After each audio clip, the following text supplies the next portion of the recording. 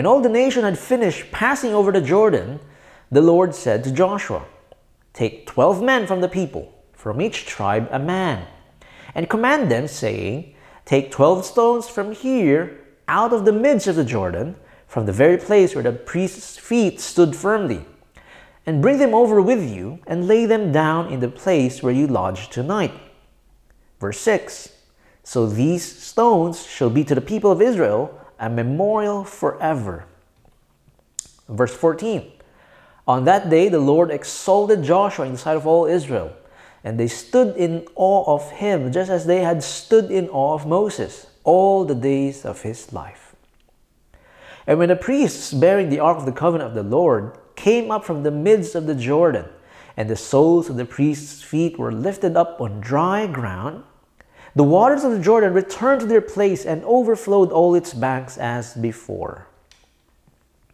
And those 12 stones, which they took out of the Jordan, Joshua set up at Gilgal.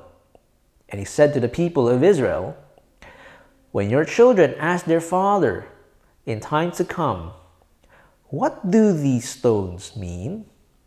then you shall let your children know, 'Israel passed over this Jordan on dry ground.' For the Lord your God dried up the waters of the Jordan for you until you passed over, as the Lord your God did to the Red Sea, which he dried up for us until we passed over, so that all the peoples of the earth may know that the hand of the Lord is mighty, that you may fear the Lord your God forever." This is the word of the Lord. Now, there's a lot packed into this chapter, but the thrust here is simple. God was preparing his people for the battles ahead. And no, it's not about preparing them for the battle with swords and walls and spies. The decisive battles have to do with their faith in God. And even today, the decisive battles we have to face in the year ahead has to do with our faith in him. So let's look at this chapter and let's see the answer to these 3 questions. Why should we prepare? How preparation begins and how preparation continues. Now, let's ask first of all the simple but necessary question. Why prepare at all?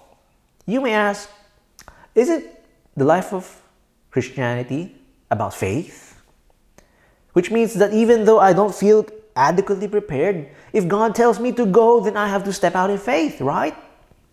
You're absolutely right. God needs no preparations at all to slay the giants. But it is you and I who need it. Those who know their own hearts well recognize that at any moment when we see the giants, we would rather retreat rather than advance. Deep down, we know that the mere sight of these giants makes our stomachs churn and our hearts melt in fear. The giant may be some serious illness, an unexpected loss, a catastrophic mistake, a tragic event, some new enemy, some new sin that enters our lives. Who knows what the giant may be for you and me? But you know that in the year ahead, there are going to be giants. And deep down, there is that fear, that uncertainty in us, that doubt in us. Now, Joshua and the people of Israel, they had an idea what they were about to face. Remember, 40 years ago, their parents in the same border sent out spies. And they came back with a report that they had to face giants. And what did they do?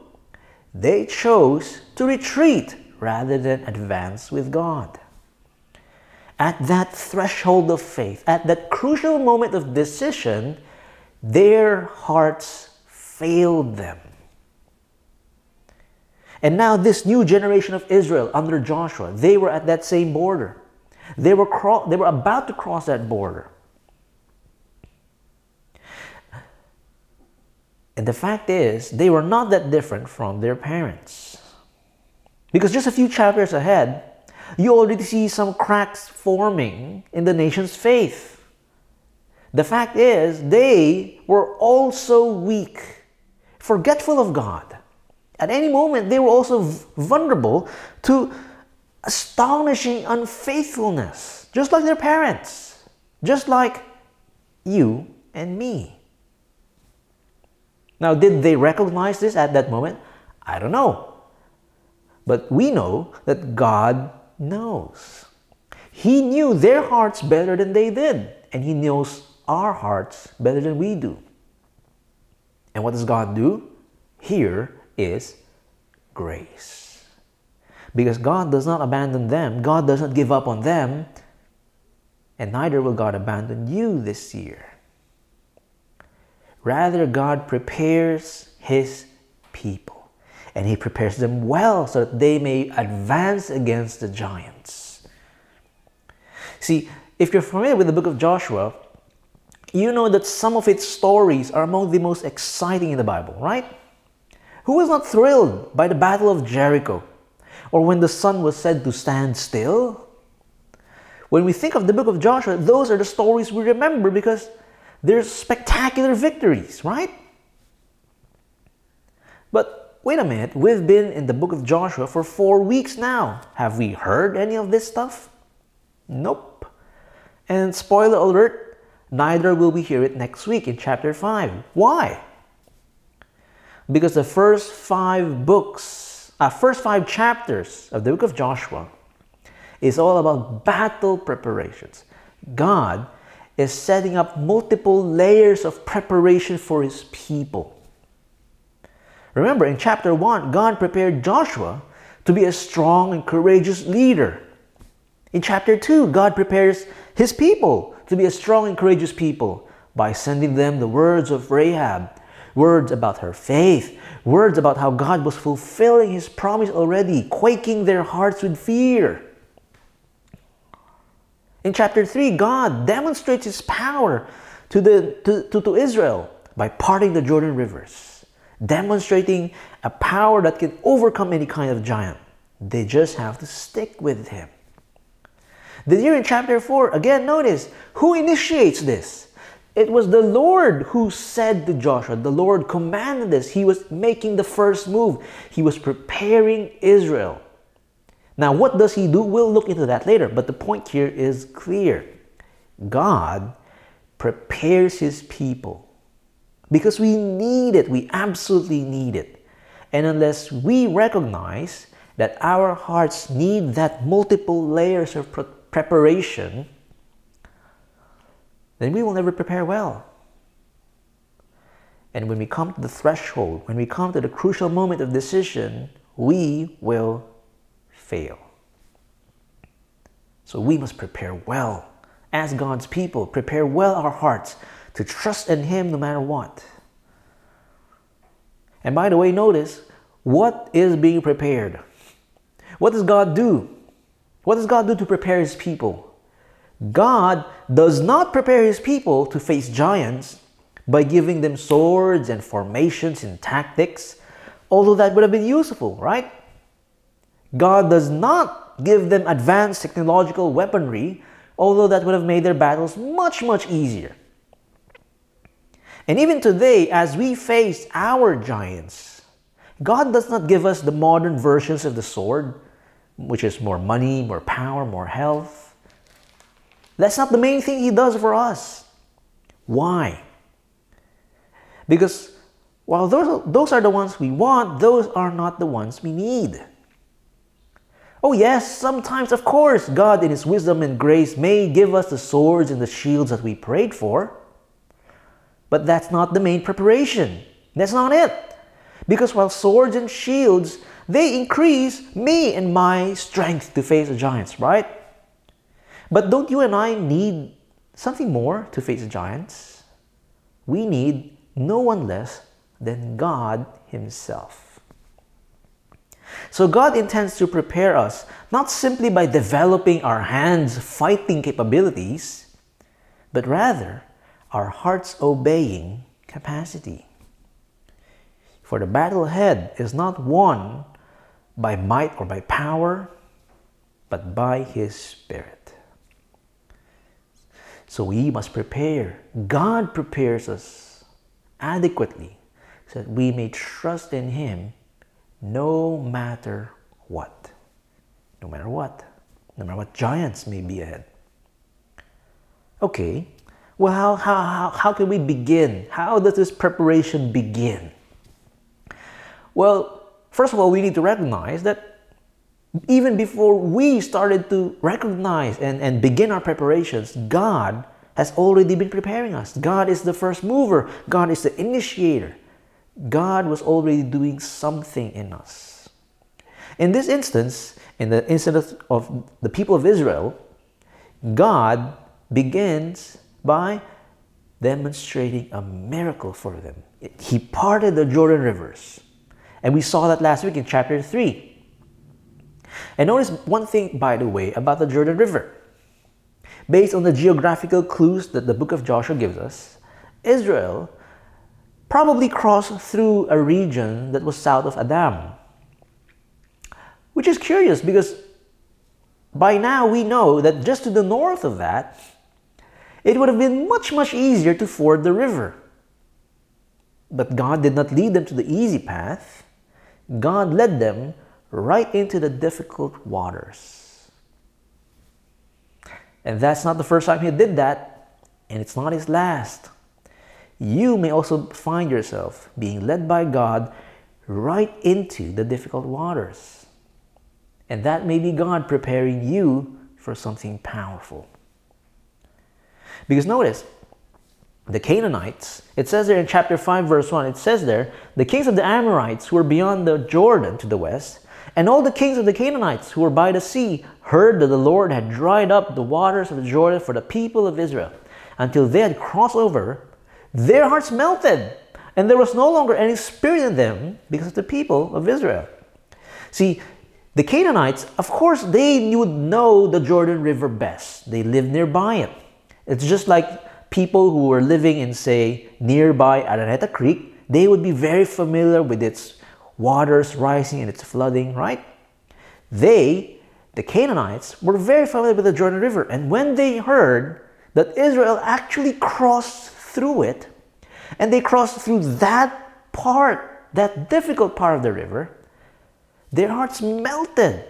Because this was no longer just Israel being resourceful or being witty or being smart. It's not just good timing or good weather. This was something beyond that. This was an act of God. It was a miracle.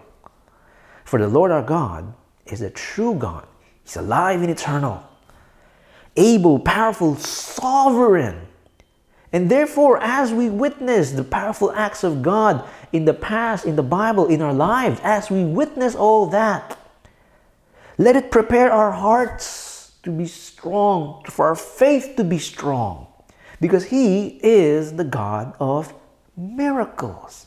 And He still is the God of miracles even today. And so even in the face of giants, we keep our eyes open for what God would do. We keep our faith persistent and our hearts hopeful in God. For it is always possible that God would do the impossible right before our eyes. It is. But notice that incredible balance that this passage teaches us. Because on the one hand, we pray for miracles. We're persistent about our faith in God because He is the sovereign God, the Almighty God. But on the other hand, His people should never expect God to give them miracles whenever they ask for it. Notice what happens to the rivers of the Jordan River. After they cross, immediately the waters come crashing back down. Because the miracle won't stay up forever. And neither will it keep on repeating for them. Think about it. After they cross the Jordan River, Israel, as far as we know, this generation would never again see the waters parting for them as they see another part of river. And later on they would see another miracle in the Battle of Jericho, and the walls come crashing down. But after that, as far as we know, all the other walls of the enemies don't come crashing down. They don't see that miracle again. Why? Clearly God was able to repeat that, but why not? Because God was teaching them not to trust in His miracles, but in Him. Period. With the miracles or without the miracles. See, miracles, they are awesome displays of supernatural power, divine power. But they're more than that. They are also messages from God. They reveal something about who God is and what He's about. Now, in the case of the Jordan River miracle, what was the message? Well, here's what Joshua says. Joshua says, "The Lord your God dried up the waters of Jordan for you until you passed over, as the Lord your God did to the Red Sea." Joshua is saying, just as God parted the Red Sea, so God parts the Jordan River for you today. It's a repeat, it's an encore of the Red Sea miracle.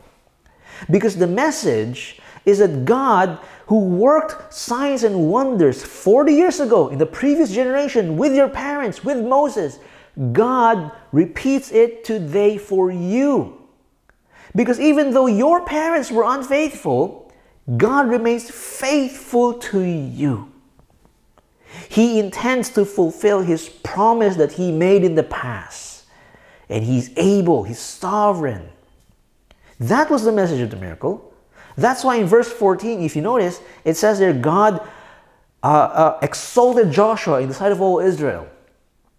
What's that about? Well, it's an exact parallel of what happened to Moses when the Red Sea parted. After that, God exalted Moses in the sight of all Israel. And it's the same message. The message is, just as God provided a prophetic leader in Moses to get you out of Egypt, so now God provides a prophetic leader in Joshua to get you into the promised land. See, God repeats the miracle. The provisions are repeated in order to affirm the promise, in order to affirm the message, the promised word of God. That He, who is the God of miracles, He who is sovereign, He intends to remain faithful and fulfill His promise for His people. And so as His people, it's not up to us when God will do the miracle again. Yes, we can hope, yes, we can pray, but the promise is not the miracle. The promise is His word. It's His presence with us no matter what may happen. That is the message of the miracle, that He is supreme and He's supremely faithful to us. That is the word, the message, the promised word of the miracle. And unless His people, unless we see past the miracles, unless we get out being hung up on miracles and see past that and learn to cling on to the promised word that the miracles are pointing to, then we will miss the whole point of God preparing us in our hearts to face the giants, no matter what. No matter what. And so we need to keep that message clear in our minds. Make it fresh in our hearts every single time that we face the giants. How can that happen? You know as well as I do that life will throw you storms and snow, and that message of God will get buried and snuffed out. How then can this preparation continue in the life of faith to keep that message fresh and operational in our lives? Well, here's how God does it with Israel. Right? God commands Joshua, take 12 men to represent the 12 tribes of Israel. And as you pass through the dry ground of the Jordan River, take 12 stones. Those 12 men will take 12 stones and bring it to your first settlement inside the promised land. And what was it for? It says, these stones shall be a memorial forever for the people of Israel. Now, what's a memorial? A memorial, of course, is something that reminds us of something important. You know, for us today, it may be statues or holidays or even places that were named after certain historically significant people or events. It's to commemorate them. They serve as reminders to us and to the next generations of the significance of that to our nation's history, right? What's the point of a memorial though? Why is it a thing? Well, the answer is simple, because we, as a human species, we are forgetful people. I mean, just think about it. Even something as personal and significant to you, like say your wedding anniversary day, it often slips our mind. It gets buried under all the things that are happening in our lives, right? If you try to think back, for example, of what happened in 2022, what were those significant events that we should remember no matter what? It would require for most of us some effort at least, even to enumerate those things. And that was just last year, just a few weeks ago. Can you imagine then how much would be lost to the next generation? In fact, our memories are often distorted. It's biased. It's colored by by how we perceive things. You know, my wife and I would often debate about what really happened, who did this, and when, where. Because human memory is faulty. It's unreliable. And so God says, establish this memorial. Because if there's one thing that's even more forgetful than our minds, it's our hearts toward God. So God says, establish this memorial. Take those Jordan stones and make it into a Gilgal memorial to serve as a perpetual reminder. These stones, these pile of rocks, were to contain a memory. And they were to be an immovable reminder of the God who moved the waters. These were supposed to have that significant function in their lives. You know those holidays that we have, those many holidays that we have, and the places and the things that were supposed to be memorials, and that we perhaps enjoy those holidays, but many of us don't even know the names of these holidays. It's a nameless holiday. It's meaningless to us. God says these stones were not to be like those holidays. Look, notice, it says there, these stones were to be highly personal to you. It says, what do these mean to you? It's a highly personal. It's significant to me personally, these memorial stones. So much so that it evokes the curiosity of my children. So it says there, your children would ask you, what do these stones mean to you? Now here's the picture here. The picture here is, in times to come, when the new generation comes who have never seen the Jordan River miracle, it would come someday. When that time comes, the people would still be going back once in a while to this Gilgal memorial. And they would look at this pile of stones. But they would look at it solemnly and seriously. And as they look at it, it's as if some core memory is being resurfaced to their minds. And something in their hearts is being stirred.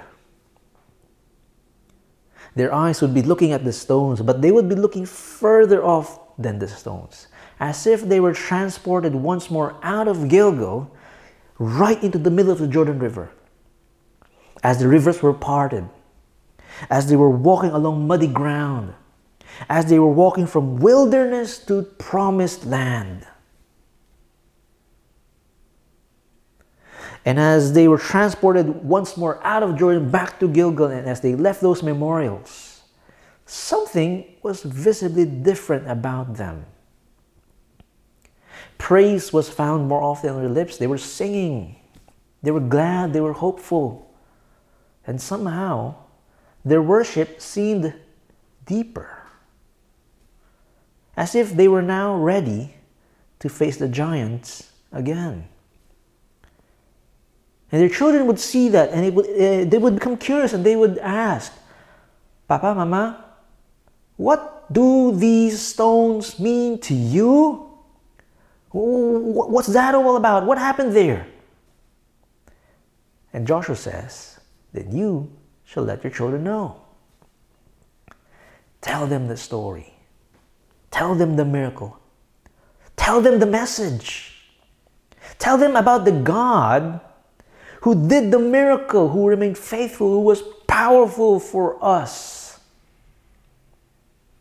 that they may fear the Lord and worship would blossom. That was what these memorials were all about. And you think about it, in our spiritual lives today, in our lives today, what are those spiritual memorials that can serve, that can help us in this way, that can keep that message fresh in our hearts once more? Well, for me, one memorial that I can think of is this big, huge structure, the Discipleship Center. The Discipleship Center itself is a memorial. Think about it. You hear about Boksu and the other senior leaders tell you story after story of miracle after miracle of how God provided for us this building. Miraculously. Remember where we came from. Remember what we had at that time. How in the world could we have built this by ourselves? No. This building is not just a pile of rocks devoid of meaning and memory. This building for us is a memorial, a testament, a sign that points us to the God behind the miracle, to He who provides for His people. The Lord dried up the waters and we pass through. So every time the church faces a large giant, I recall as I sit there, as I park in the Discipleship Center, as I sit and worship, as I stand and talk to people, this building reminds me the message that God has sent to us, His people. He is faithful and true. He will provide. He will get us through. He will win it for us. It's a powerful memorial. But see, even this memorial is just on the periphery of our spiritual lives compared to the ones that are central to our faith. What's that? Well, if you look back at the Jordan River, you go back there and turn the clock several hundred years later. There was another man who comes along named John the Baptist.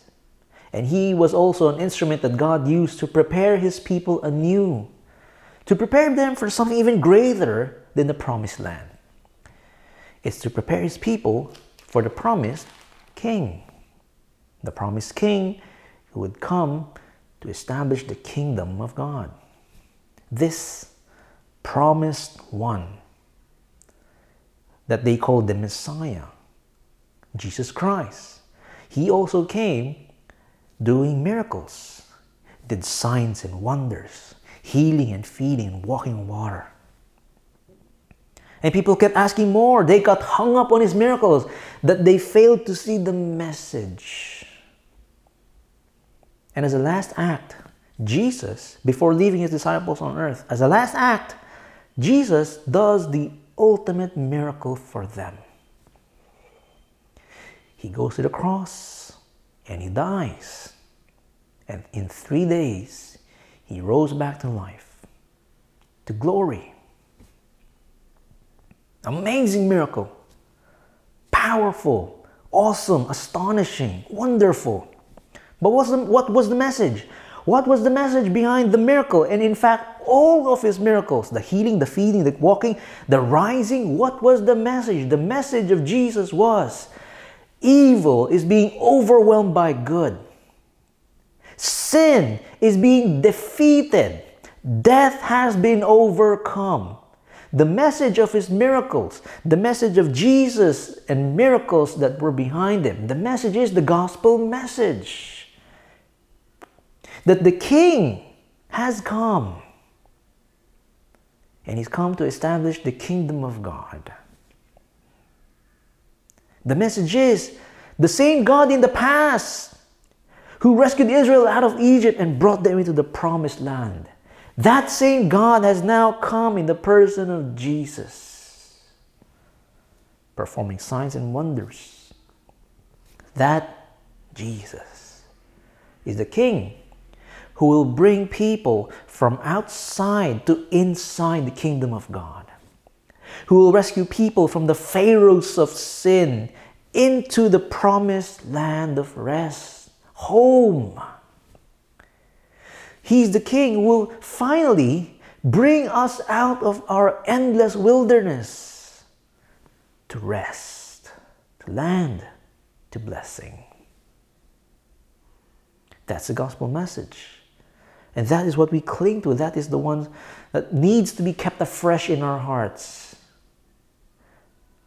And the storms of life will come that will want to bury, that will snuff it out.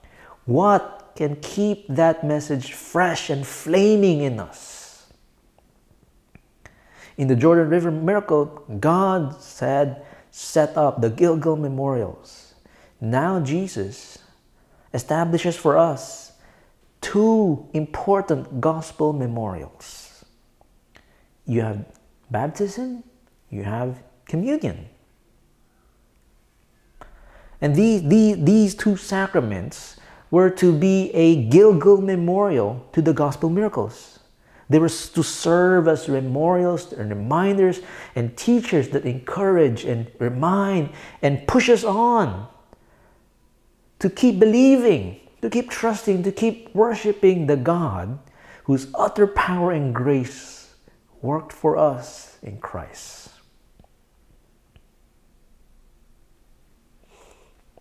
And see, my fear is that as time goes on, we would come to see baptism and communion just as a pile of rocks, devoid of meaning and memory. That we would just go through the motions. But the Apostle Paul, in fact, gives a very serious warning against entering into them lightly. These are not just a splash of water, a sip of wine, and a bite of crackers. They were more than that. They were gospel memorials, pointers, reminders, teachers to the gospel message that is central to us. And therefore, see, when we witness someone's baptism, or as we enter ourselves into baptism, or as we partake the Lord's communion, the bread and the wine, these gospel memorials, as we enter into them, the picture, the hope really is that we would enter into them solemnly and seriously. And you let it bring up, resurface that core memory into your minds. Let it stir something deep in your hearts. And as you partake the bread and the wine, and as you see the waters of baptism, you look at it, but you look further than that. You let it transport you out of your seats from church back to Gethsemane and Golgotha. Let it transport you to the cross and the grave and the empty tomb, to the blood spilled, to the body broken, just for you. And see, as we leave, as we go back to the rhythms of our life out of these memorials, our prayer is that we would leave with something visibly different from us. That praise would be more often on our lips. We would be singing with glad and hopeful hearts. And that somehow our worship was deepened. And now we are ready to face the giants once again. The gospel fresh in our hearts once more. And so people around us, our children, they would see that. And they would ask, they would lean in. What do these rituals mean to you? What's with the water and the bread and the wine? Why do you seem so different after them? What happened? What's it about? Then you shall let them know. You tell them the story. You tell them the message. You tell them the God behind the miracles. and you say to them, it's because the Lord is good, and His word for us is salvation, and His power is present, and His promise forever. That's why I sing in the face of overwhelming giants. Let's pray. Our Father in heaven, Lord, thank you that by your grace, you prepare us. Lord, how often in the past year were we unprepared and surprised, and we leave failing, retreating from giants. Lord, we pray that in this new year, fix it upon our hearts to prepare well our hearts. That we would lean on you no matter what, that we would trust you no matter what. No matter what giants we may face, Lord, we pray, assure our hearts. Lord, we pray that the message of the gospel will be kept fresh and alive and burning in us. Help us, Lord, to approach the communion and the baptism with more seriousness, with more reflective contemplation, more prayerfully, Lord, more sincerely, and use those, Lord, by your Spirit to prepare us for the battles ahead. Thank you, Lord. You hear us, and we trust in your grace. Thank you, Lord, for bringing us the promised King. And in His name we pray. Amen. Amen. Thank you for joining us again for our online worship. I hope you and your family continue to be safe. God bless.